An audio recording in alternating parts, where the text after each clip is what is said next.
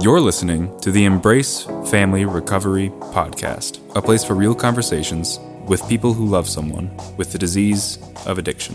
Now here is your host, Margaret Swift Thompson.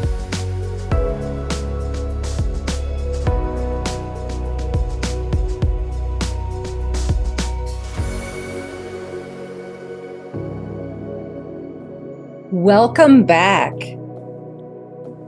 On today's podcast episode, we are going to spend time with Heather Tidwell, a fellow colleague working in the field of addiction who shares a passion for family recovery. Listen as we discuss how the current systems are failing families and why this happens. Heather discusses the vital role of meeting families where they are at. And together, we discuss realities of life within a family when a loved one with the disease of addiction returns home from a treatment center. This part of the journey can be very hard to navigate for our family members, but it doesn't need to be this way. Please meet Heather Tidwell. The Embrace Family Recovery Podcast.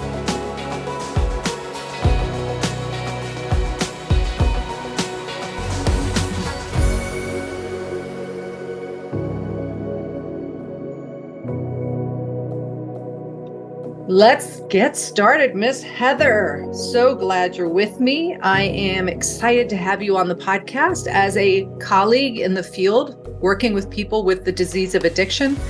I would love you to introduce yourself to us in the way you want to. Who's your qualifier, if you want to share that, or what got you interested in working in the field of addiction? And welcome. Well, first off, thank you so much for having me. I consider it such a blessing just to have this opportunity to speak with you and your listeners. Addiction is something I've always really been interested in since I can remember, probably since middle school. It was something that I was exposed to myself, in my family, in my community, in my school. And it was something, though, that I didn't really understand what I was seeing. And it was something that wasn't necessarily talked about. And it was almost whispered about, like behind closed doors, and things were kind of kept very tight. And it was very taboo to talk to others about it. When I got to college, I was even more just kind of like interested and invested to immerse myself as a individual that could potentially be an agent of change and kind of change like the culture around addiction for both individuals, families, and for systems. I went to a very small high school. It was a public school in North Jersey. And I graduated with 68 people, 4 of which have passed away since then of overdoses. I'm sorry. Thank you. And it was something too that just my community as a whole didn't really know how to grieve, how to deal with it, how to acknowledge it. And it kind of perpetuated in my community as a problem pretty consistently. And we lost more young adults in that same community grade through grade. So one thing I did in my bachelor's and master's is I specialized in the social work field with a acute specialization with addiction. I got my bachelor's and master's from San Diego State University. Go Aztecs. And I don't know, as some of you may know, San Diego, because of the closeness to a variety of military bases, we have a pretty large population of homeless veterans that are suffering from some type of like mental concern, as well as a co-occurring addiction use. So something I got really into was working with veterans who were suffering from addiction. I then kind of transpired and I started working with adolescents suffering from addiction. And then, of course, whenever you're working with an adolescent or really with anybody in addiction, you're working with families. So this is something, I'm a licensed certified addiction specialist. I believe in continuously immersing myself in what is out there and what is new as far as what are evidence-based interventions to help not just only the people in active addiction, but their families as well. So, Heather, that's an amazing background of training and passion and academics. And not everyone, not a lot of people are drawn to this part of mental illness and addiction specialty. And do you think it was coming from a small school and having those 4 paths that kind of propelled you to want to go further?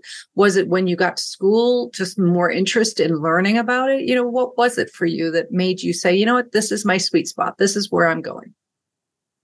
I think for me, as I started to really get like some more psychoeducation learning just about addiction and mental health, and also like what are some resources out there and what are some resources that aren't out there, I honestly kind of got angry at what had occurred in my community and also what I saw kind of occurring around me from like a system point of view. And that, addiction is so messy. It's messy. It involves crisis. It's not something that individuals usually like acknowledging or talking about. And it's something that I found that when we do talk about it and when we do acknowledge it using assertive communication, healthy boundaries, acknowledging that the person in addiction is the expert on themselves and not kind of giving them like a handbook that they have to do if they want to get what we view as a version of better. I just found myself very drawn into the messiness of it, that something can still be messy. But that being said, we can approach it from a clinical perspective with a calm body and a calm mind and really begin to look at out of the boxes interventions to lead to positive outcomes in a field where it kind of has this overshadow where there's not a lot of positive outcomes. So I love that spin, and I don't mean that disrespectfully, but I mean that in the most positive way. I love that your description of it is the messiness, which, boy, we know that's true. It's messy for the whole family. It's messy for the person. It is a messy illness. And it's counterintuitive when you love someone with addiction, because you can't go after it like you would if you love someone with cancer. It's a very different dynamic between the family members. And I think one of the things that we don't do well is teach families and systems healthy ways with communication and boundaries. Treatment centers historically don't do a lot for the family. They take the person out of the system, treat them, and then put them back, and neither know how to reintegrate after treatment. Is that your experience as well? 100%. And it's really interesting. After you and I kind of first talked about me being a guest on this podcast, again, I love knowledge. And I also understand, yes, I've been in this field for 15 years. I don't know all the things. And there's so many various lenses to look through. So, of course, after we spoke initially, I go down that rabbit hole of looking at all these evidence-based articles, of looking at testimonials and blogs from family members who have an individual that's in active addiction, from looking at drug users.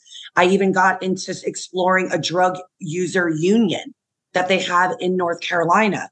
And regardless of what your lens is, it seems that everybody agrees is that the opposite of addiction is connection. For sure. And how important it's to connect. And it's like what you just said. So what happens? Somebody's in addiction. I take them out of their schools, take them out of their families.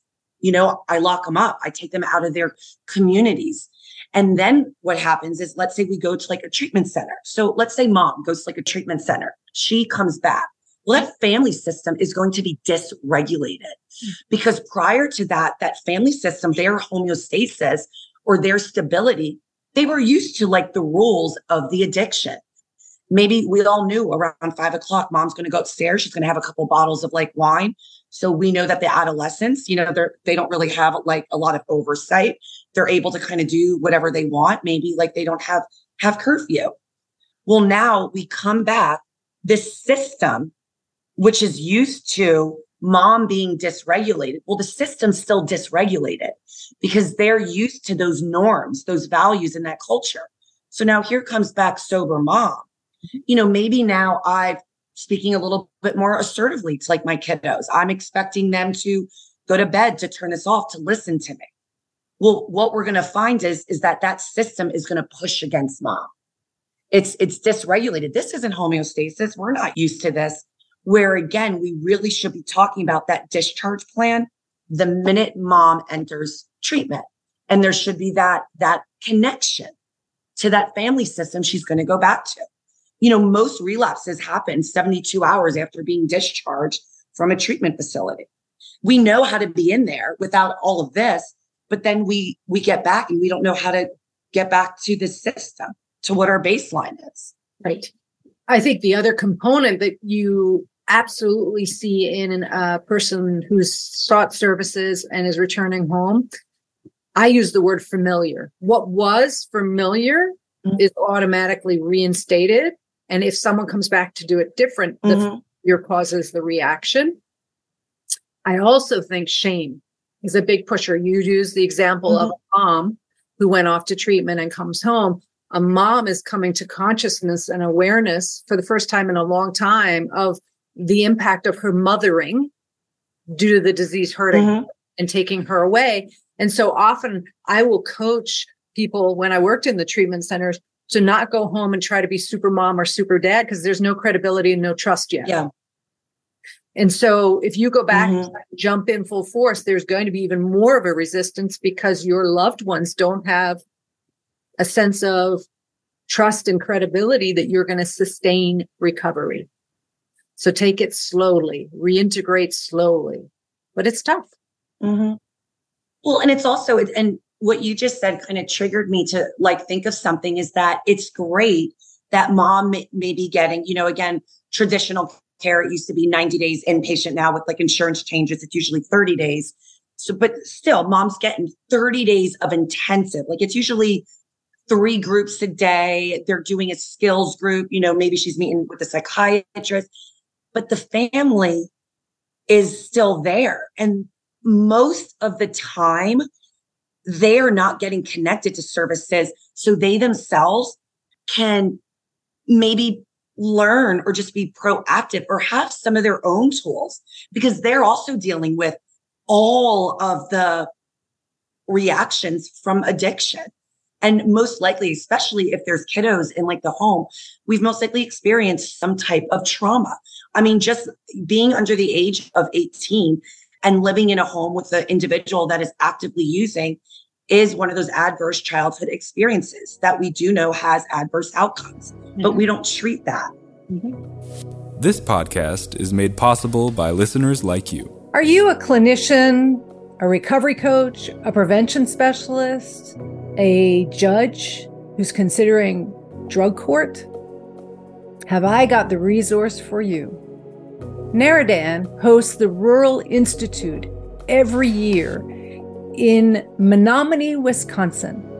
And this year, in 2024, between the dates of June 9th and 13th, Rural Institute will be celebrating the 40th anniversary of these incredible conferences, filled with hours of CEUs that can be so vital to all of us working in the field maintaining our licenses. The price is reasonable, the venue is relaxing and connected and intimate, and the speakers are so good. A variety of experienced speakers from keynote speakers that you won't want to miss.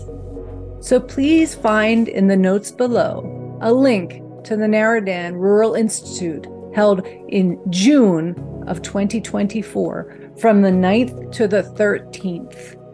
I'll be there. I can't wait to see you, and I hope you will look into joining us for this incredible event.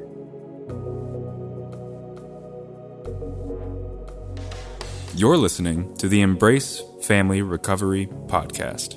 Can you relate to what you're hearing? Never miss a show by hitting the subscribe button. Now back to the show. Well, I think, Heather, the other thing that this raises is one of the reasons I started Embrace Family Recovery, because we do subserve and underserve the families. And so they're going into a withdrawal when their loved one's in treatment. Partners, parents, children on some level, but definitely partners and parents, in that they don't know how to navigate their family life without that person because they're used to trying to fix, manage, control. And when they're gone and getting the help they so desperately want, which is wonderful, and they're very grateful that they're getting help, they're left with resentment, rawness, trauma, fear, all the feelings that are masked by focusing on someone else, and they're no longer in their purview of control. And they can often spin out and struggle. And how that manifests, and I'm sure you've seen it too, they want to jump in and try and manage the treatment process. They want to be in touch with the clinicians all the time and make sure they know everything. Or they have no contact whatsoever because they're just done. Or they get irritated when they get calls because it's like, it's not my problem. It's their problem. Get them fixed, And so that's a lot of unresolved pain, grief, and hurt that isn't even touched. And then the person comes back shiny and polished from treatment and looking so much better and want to jump in and do everything right. Very noble, nothing wrong with it, but they're met with a whole different level of resistance because the family doesn't know what to do or how to trust this new person walking in or this changed person. And I also feel, and again, like when we're talking about addiction, it's systems of care. And it's also, I think too, on like us as clinicians and on those treatment centers and on, emergency rooms, like where they're seeing overdoses and things like that. And, I've worked in 3 different emergency rooms. When we see an overdose, like it's treat them and street them. And then we'll give them a bus pass. They'll go get detox and they'll be right back next week. But still, as providers, I see such an area of opportunity and growth where we can partner and pair with the family. And I know that you and I, like when we first met, we talked about motivational interviewing skills, which is my jam. I'm obsessed with it. And I use that with every single individual I work with, specifically with individuals in addiction, as the goal is you meet that individual exactly where they're at. You roll with their resistance and you work on enhancing their intrinsic motivation for change. Well, what I did after our initial, kind of talk is I looked more into motivational interviewing with families when the member is suffering from addiction. And they found that one, which I think is so great because, resources everywhere can be limited depending on like insurance if you live in like a rural area, is that motivational interviewing encompasses such basic tools that family members can go online and educate themselves just about some of the skills and the model. And it can completely change the dialogue to where they are presenting with less resistance. And they're able to kind of talk about like maybe safety in the family and what that looks like in regards to that individual. And it's very powerful. And also, let's say we do have somebody doing in-treatment treatment or partial hospitalization or intensive outpatient treatment, is having that provider be able to, again, connect with the family and have them working on their own kind of like stuff that they have going on simultaneously, while ideally doing at least like bi-weekly family sessions where it's not saying you shouldn't feel this way. It's, hell yeah, you're allowed to be angry. That's okay. Now, how do we work on the acceptance of that? And how do we respond to that versus not react? And how do we not just go all in or be all out, but how do we get to some semblance of a middle ground and acknowledge this is going to be uncomfortable, not for everybody. This is going to be hard. And how do I meet that family there? And how do I acknowledge and respect that the bandwidth of family in early recovery, when someone's getting whatever level of care they're getting, is pretty limited to growing because they're still just catching their breath from whatever led to them finally seeking care. And so it's like, I agree with you. I would love in a system approach, our people working in this industry around people with the illness and their families to start including families in their work. The dilemma that I am hearing in my head is what I've heard from many trainings I've done and being around people in the treatment world. Our bandwidth with the chronicity of clients walking in the door, the level of intensity of the work we're doing, mixed with managing our insurance requirements of documentation, families are more of a problem than a help. And so I focus on the client. And I know you're going to react to that because I react to it too. Oh, it's true. I get it. It's true how a lot of clinicians, and they hate working with families because it's so difficult. You're managing so many different dyads and roles, triangulation, family rule, family culture. It's something I personally love. I love working with families. And, like the more, I'm like, okay, let's do this. You guys have survived 20 plus years with this. And you've all said and admitted it sucks. It's been miserable. Well, you made it through. Now, how do we kind of work together? And also like acknowledging, I'll work with like family members where they're like, I'm not saying anything. I'm done. This is this person's 10th time. I'm like, all right, well, what would be your thoughts of maybe I just phone you in on speaker and you don't have to say a thing, but you listen. Or maybe if they're open, if maybe I give you a little bit of like an email breakdown, meeting them where they're at and validating that frustration and not saying, well, you're being a bad sister. You're being a bad partner because you need to support this person. But I do agree with you. And that's something too I do in my practice is I do my own education with my clinicians on working with families, how we don't have to be scared and how do we use our skill set from a systems view. Because in my opinion, if you're not looking at systems, and I mean family systems, hospital systems, I mean community systems, natural and formal supports, I'm doing a disservice to the person in front of me, whether it's one individual or a family unit. And I think it's important because a lot of my listeners are families to say, like you, I disagree with families being the problem or a burden. I don't like labeling anyone.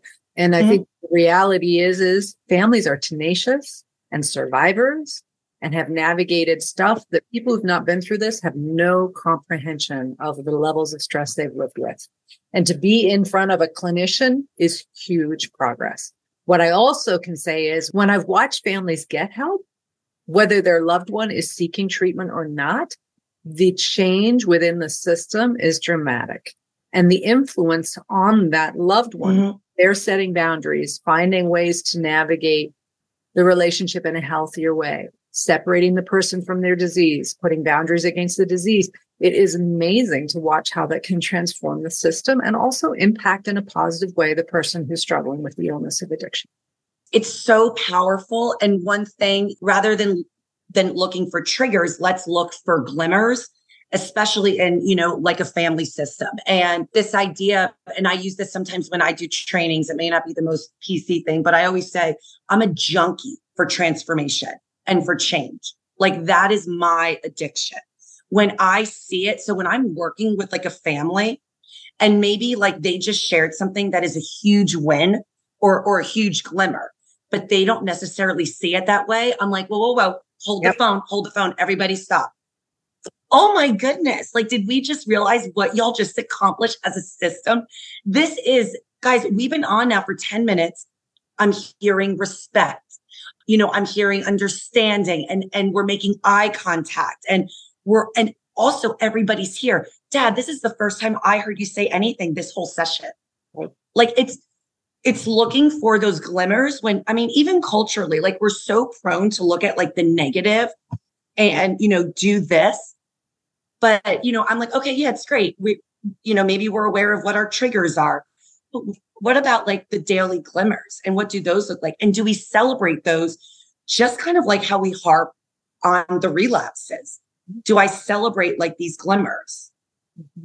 And I think that's a great word. And I agree with you. And I think both are equally valuable. And I do 100% agree. And I think it's due to the fear that we focus on the worst case scenario. What could happen? How do I plan? How do I prevent? How do I control? And all of that.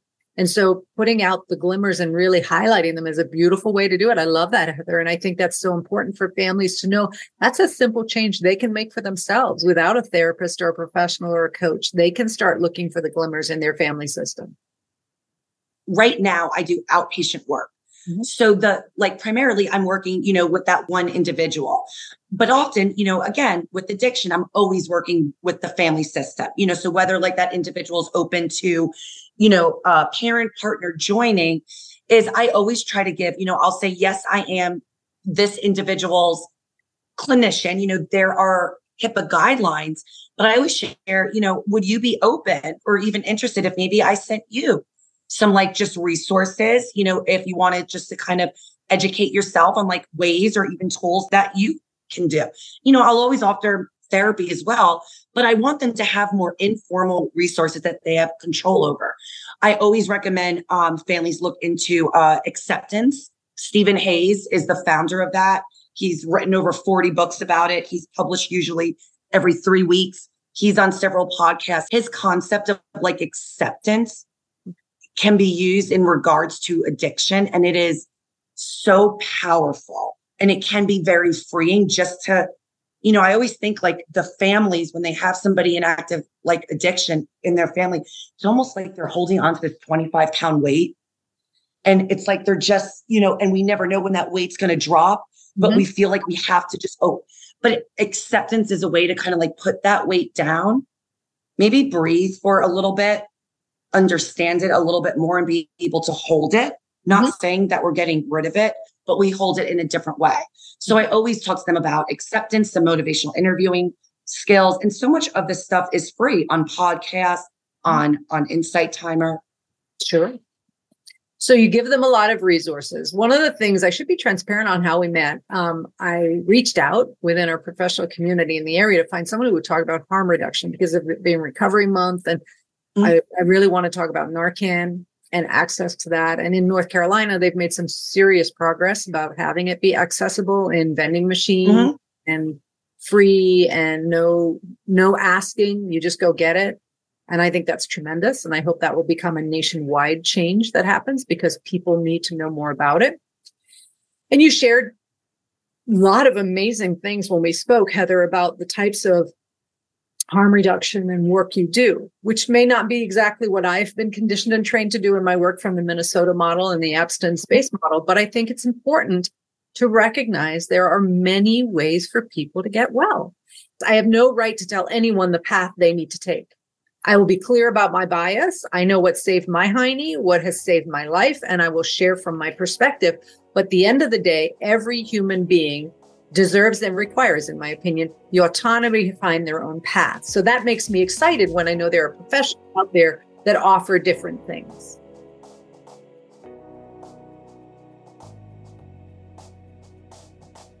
A lot of passion in this discussion, which is exciting to know there are others out there in the field of addiction with such passion as Heather Tidwell shows. Come back next week where we continue this conversation and we discuss the importance of understanding harm reduction in addiction and recovery. I want to thank my guest for their courage and vulnerability in sharing parts of their story. Please find resources on my website, embracefamilyrecovery.com. This is Margaret Swift Thompson. Until next time, please take care of you.